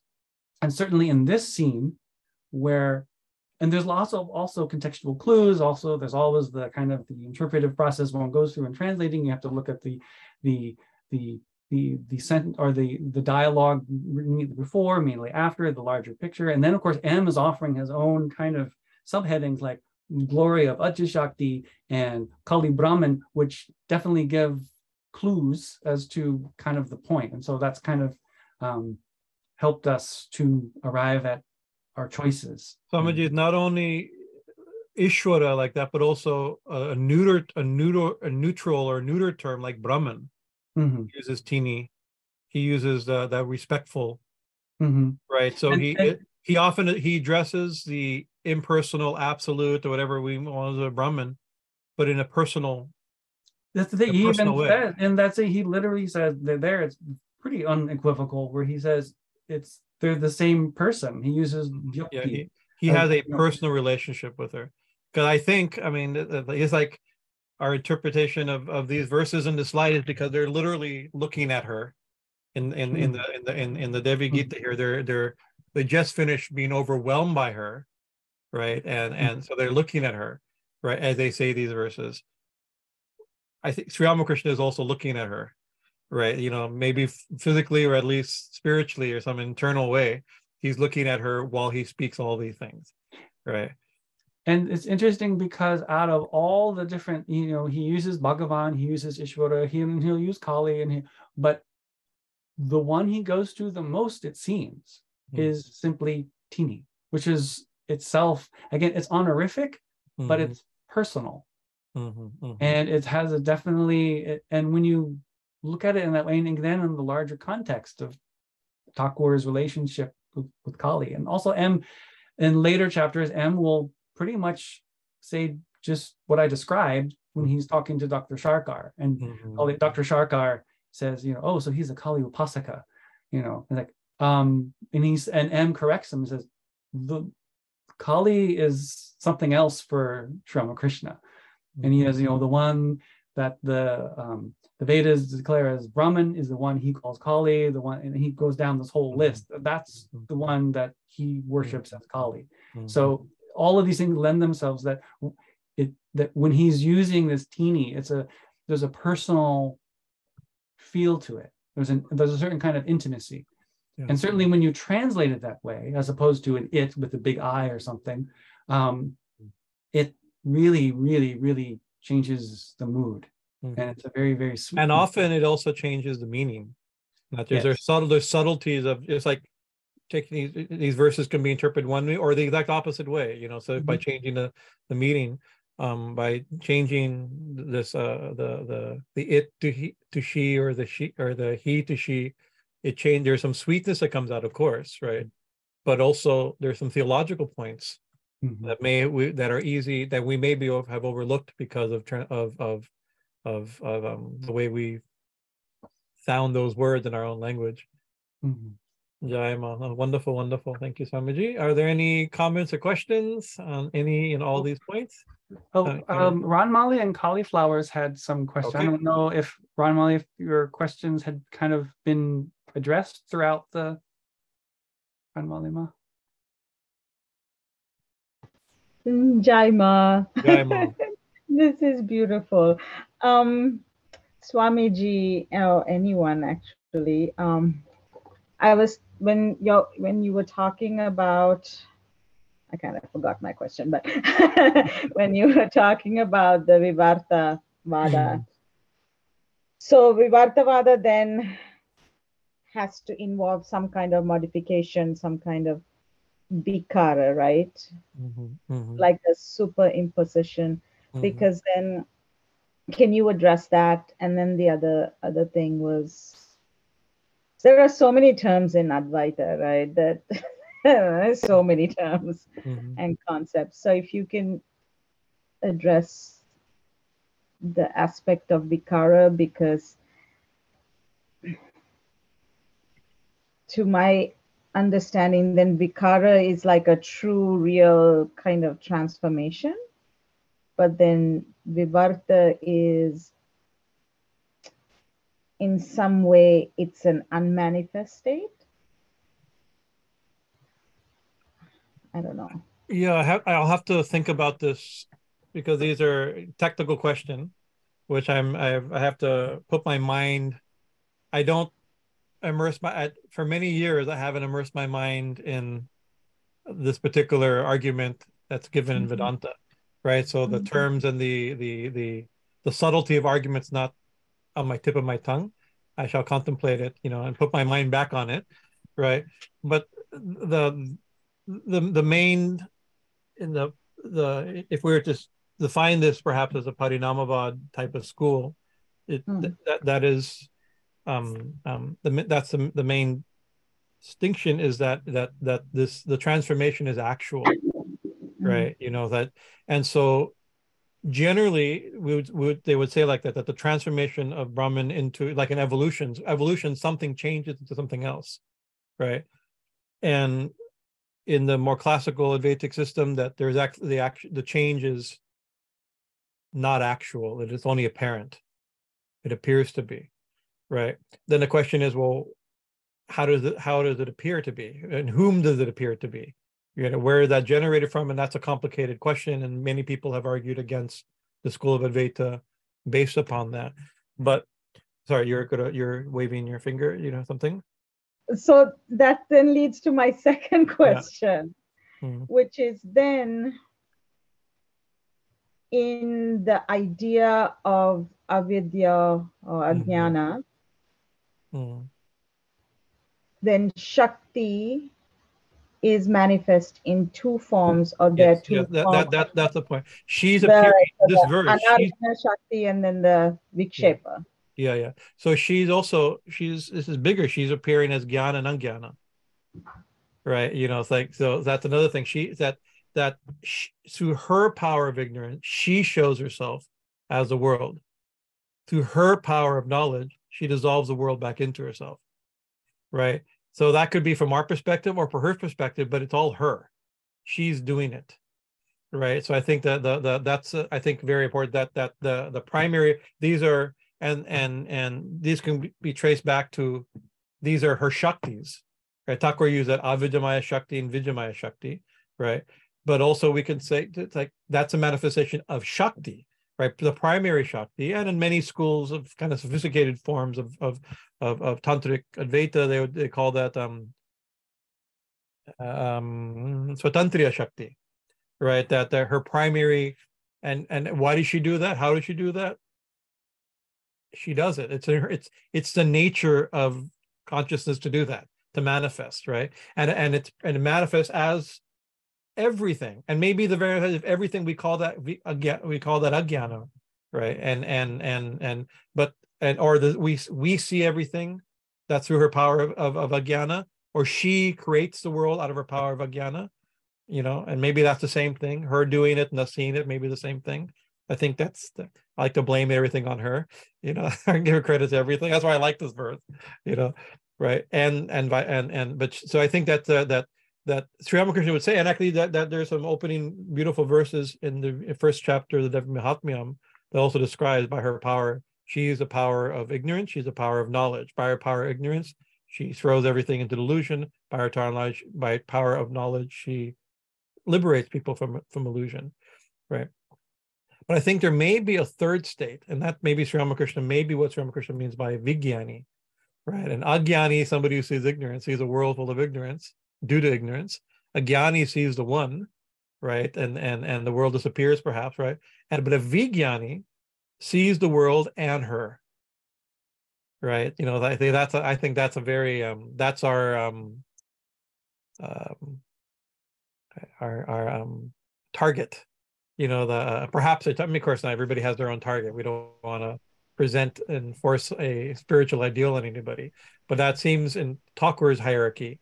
That's the final, or at least a beyond state, the Vijnani, who sees the one who manifests as both jnana and agyana. Agyana disappears and one is established in jnana, right? Ignorance disappears and one's established in knowledge. A Vijnani sees the one that's behind jnana and agyana, right? Kali Brahman, the one who is both manifest and unmanifest, and the self of all, right? Like this verse says. I don't know if that makes sense, but it gets very technical, and actually we'll leave it. I don't want to. I'm not ready to jump too into the details, but this will be hashed out further because in further chapters, the Devi herself will discuss all the things around 4 states of consciousness. Where what does it mean? What is it that stops us from realizing her? What is the what are we lacking? What's lacking for realization and liberation? What is liberating knowledge? All these things would be talked, and it gets very technical, using the language of the classical Advaitic school. But I don't want to say the language of its enemy. It's not that I don't think these are enemies, right? But it uses it for a Shakta agenda, right?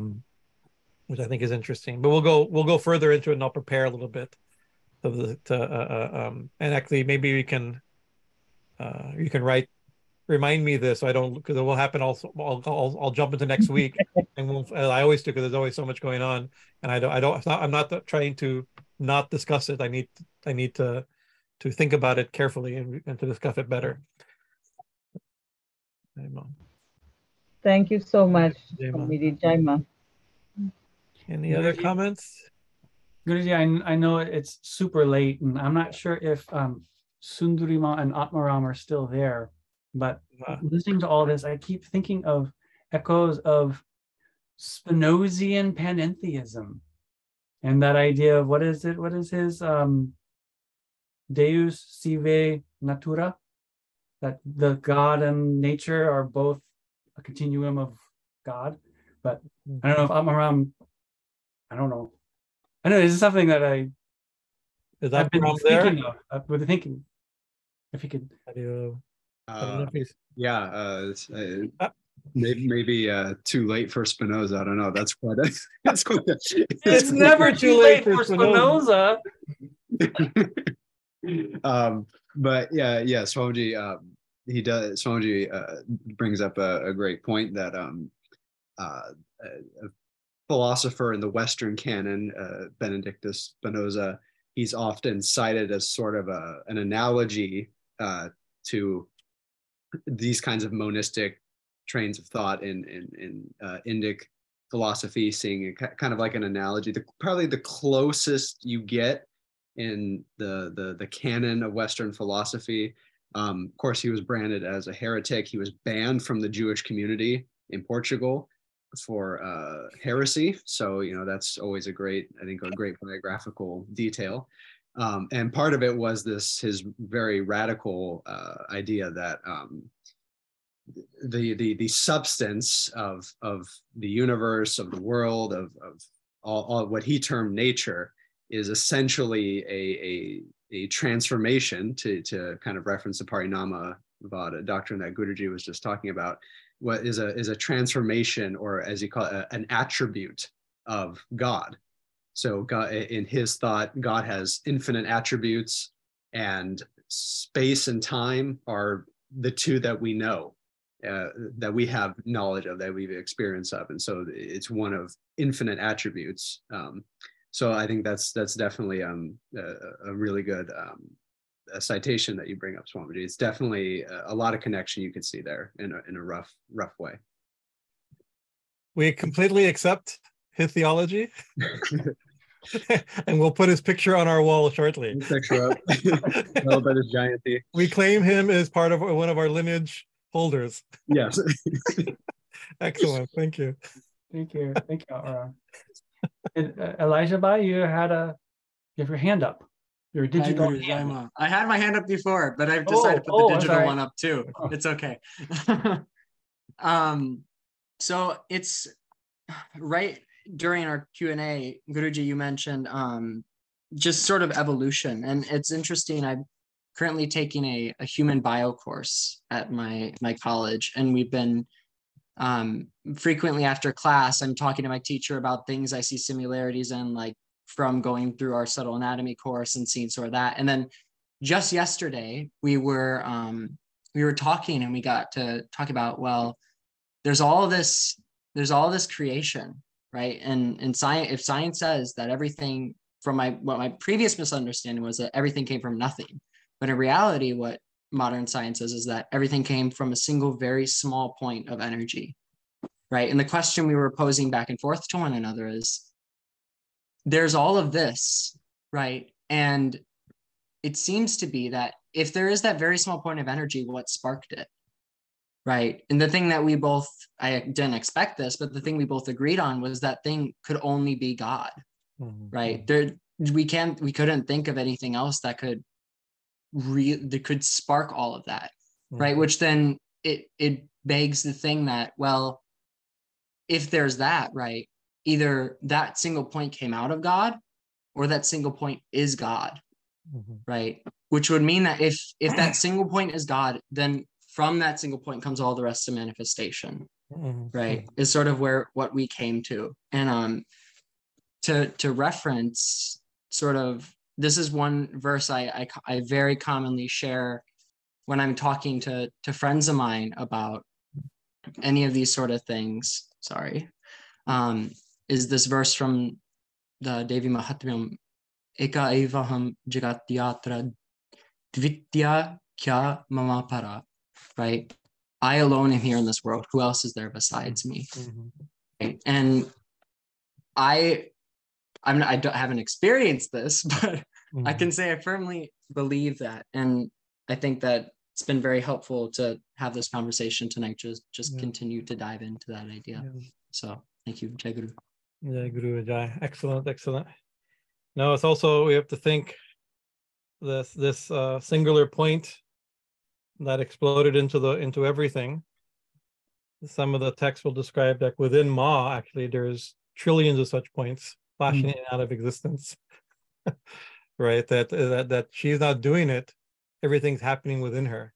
In one sense, she's doing it, but with even just trying to think of that as the original point, it's a nice thought experiment. Of course, these are just romantic ideas of madmen, like we're gathering of madmen like this to think about these things, right? But that everything's happening within her womb. This is billions of such flashes and disappearances.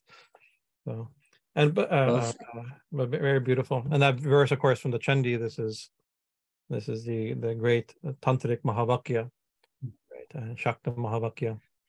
That she's the only one. I'm the only one here. And there's nobody else. Who else is there besides me? So that's a good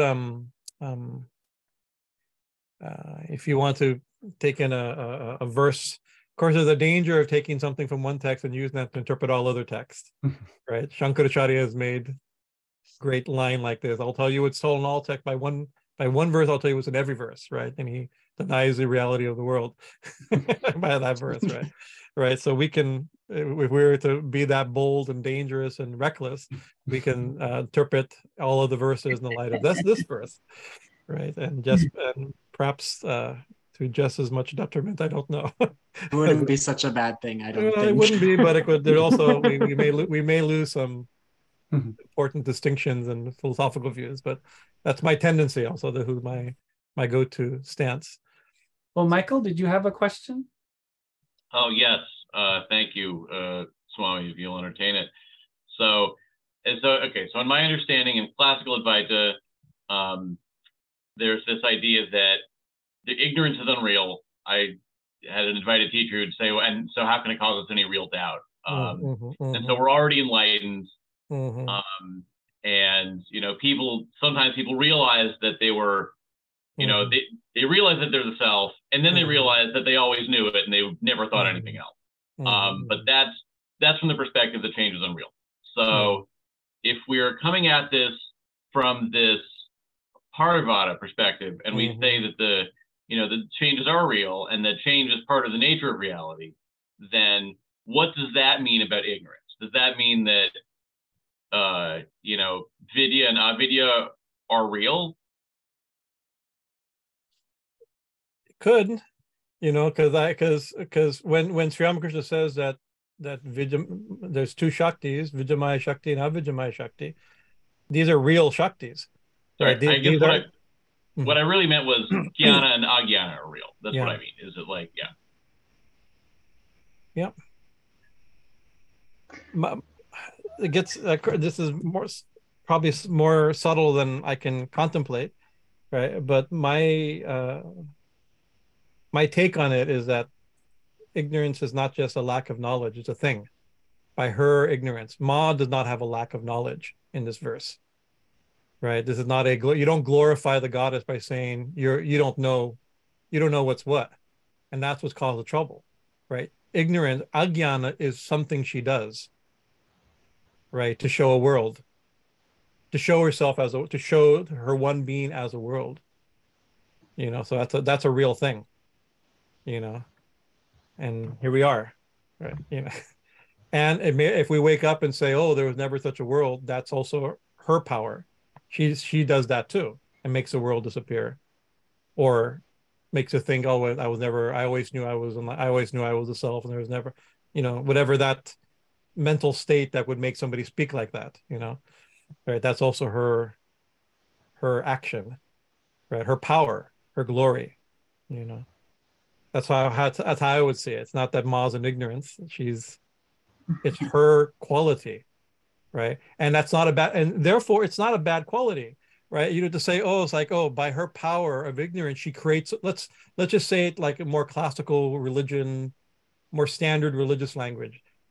God created the world, right? So this is a verse that's describing from a particular philosophical perspective, right? How she does that to the power of ignorance. How we see a world, whether there's actually a world, or we see a world, so God created the world. This is how it's done, right? It's a real.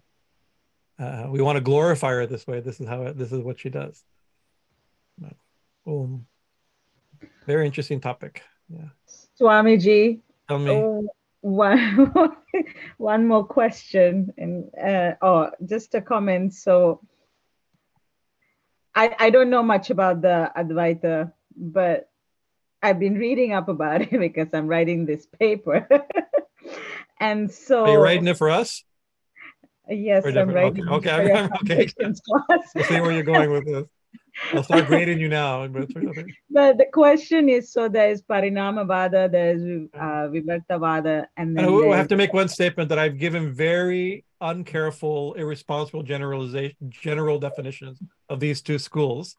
Right. Okay. You can be more careful, but I don't want to be more careful because that's a different class.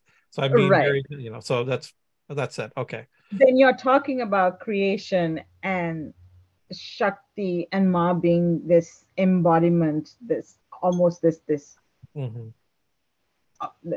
illumined as well as the prabhav of this, right? Then there's the Parinamavada and then the Vivartavada, but there's also the aspect where they discuss there's no creation, Ajatavada, right? So, and that also is discussed when you're talking about these different aspects, right? And that concept of Ajatavada goes completely, it is contradictory in a sense, or is opposing to that, what Elijah said about, you know, that point or that one focal point where creation begins, right? Because in Ajatavada there is no creation. Yes, no, that's why I didn't want to push back too hard, because I see the world very similar, not dissimilar to Elijah, right? And you know, like that great flash of creation, that's like, oh, that's Ma. You know, that's my natural tendency. You know, it's like whatever comes up is that we see Ma in that, and we see God in that, like that. But that's what I kind of hinted a little bit, that there's universes flashing out of existence, right? So whether or not Ma's doing that, whether God's doing that, take a giant step back, right? There's no creator there's no creator because creation is never happened. It is always, creation's always been there. There's a view, I mean, we have to back up a little bit because we haven't discussed this in this course, but there's views that there's no creator because the world always existed. There was never a time that did not exist, right? And will always exist, right? Therefore, when we say, oh, the creation, we're using the wrong language, because creation means that it from either create out of nothing or out of something or a exact moment, something like that. There is no such moment, and therefore there's no creator of that moment. But if we can still call, then maybe we mean by creation temporary existences or distinct existences of a world. And so in that sense, it's dependent on something, maybe not on an initial cause, a creative cause that made it happen, but there's maybe we have efficient cause. We have all kinds of other types of causes. If you go to Aristotle's 4 to 6 list of causes, we exist because reality exists. So the reality or Brahman or Shakti or something like that is our creator in that sense, even though it never was a time that it started, right? So that's why I was the view of things, universes eternally coming in and out of existence, right? With never a founding moment, and therefore never a founding person, but a reality in which all that happens. That reality in which all that happens in the opening chapters of the Srimad Devi Bhagavatam, right? That's called Ma, right? She's the womb of reality in which time and space come and go, universes come and go, or eternally exist, manifested, unmanifested, without a creator, right? In the story, there's a creator, Brahma creates, and but he's not the real creator. That just comes and goes. He himself is dependent, and he's dependent on the world's created on Brahma. Brahma is dependent on Vishnu. Vishnu lies on the serpent. The serpent lies in the causal ocean. Where is the causal ocean? That is in the womb of reality. That is, whoever we want to put, whether or not we want to put a creating moment and a creator and a cause, the reality, the womb of reality, that also is called Ma, right? That is in the Devi Bhagavatam, that is addressed or conceptualized as the goddess, right? So the goddess we're worshiping, right? The goddess that, and that conception is inconceivable. Of course, I mean, we can say it, but they're just talking words, right? And ideas, right? But in the story, the poetry and the power of the story, try to imagine, and we're led to imagine the story. They're seeing that one, right? The womb of the universe, right? That somehow or another, out of devotion, out of condensation, out of illusion, out of imagination, whatever, some symbolism in the story, they're encountering it personally. And I don't think personally just because, oh, she's a person and a personal deity, and like that, personally as in like themselves, they're encountering that. And imagine try to imagine, we're encouraged to imagine the story, what that must be like. Their initial reaction is to lose it. They can't hold it, right? And then their next technique, go to the scriptures, what did the scripture, and then recite those verses, right? And these are the verses that help us understand that which is unimaginable, completely unimaginable. The womb of existence, which is dynamic. Anyways, super exciting, and bewildering. Right? There's a verse, actually, I was going to bring it in. I forgot my book. The book it's in is in the back, in the office, the main office. That I was thinking, this would be nice if we can learn it. It's a little difficult. The meter is a little difficult. It doesn't flow off the tongue, but I believe it's maybe believed to be written, one of these many verses that are attributed to Shankara, something like that, or maybe a South Indian saint. But it basically says that my description of my glorification in prayer, these prayers that I'm offering you, Ma, right? Or we can also say, this class I'm offering you, or the discussion we're having about you, right, is just completely non-different than the prattle of children, of infants, right? Like a little child prattling, mouthing, pretending to speak to, it's like being that that's intrinsically adorable. Take it as that, Ma, and accept that as my worship. Right, so we cannot think about these things. That's, to me, this is the exciting thing about texts like this, right? They allow us to babble on sweetly about something, to looking at the face of the Divine Mother, whom we cannot. It's impossible for us to understand, right? And with a little we can say, she may take it like this, even if it's said in Vedic Sanskrit, right, or in Western philosophy, or anything else, or in street poetry, or whatever it is, however you want to do it. Guruji, I think Goa Vijay is embodying what you just said. I can tell. Yes, I think so. He's in that mode. Yeah, he's our example. There he is. He's the spiritual ideal. Yeah, and he is intrinsically adorable. You shall not enter the kingdom. Or the kingdom. Yeah, I get some cooing and weird noises. So excellent. It's not that much different. The problem is, the only difference is, I can grade you on what I'm prattling. You have to. All right. It's getting late already. Here it's 9:20. We went way over, as we always do. But thank you for your kind attention and for listening to our prattle and for prattling together, right, as we look up into the eyes of the universe. All right. Jai Ma, Jai Ma, Jai Ma. Good night, everyone. All blessings. Ma. Going to the gathering mode. Who do we have left? Who's stuck it out? A few of us are here. Jai Ma, Elijah. Good night, Elijah. Alex G. Durga Dasi. Oh, did you do your reading group today, Giri?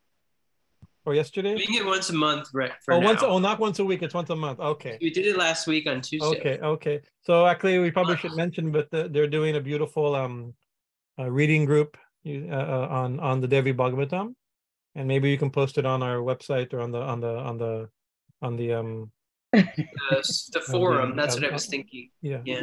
And we can, and those are interested. It's using ancient Christian monastic method of study, which I've actually, it's interesting because you're using that Lectio Divina. Thank you, Lectio Divina. I was actually thinking, it would be wonderful one day to talk about that in our seminary classes, but not necessarily to do it, because that's not my method of. We all do our version of it, but that systematized, but just to talk about ways of studying text and reading text. I'm thinking maybe how to bring it into the discussion of how to study, meditate on Shastra, right? So it's interesting that you've on your own are taking this text in that way. So it's a very so we pick a random verse and then do Lectio Divina on the random verse. Wonderful, wonderful. We're also talking about Florilegia, so collecting quotes and making our own text. Yeah. So that's very nice also.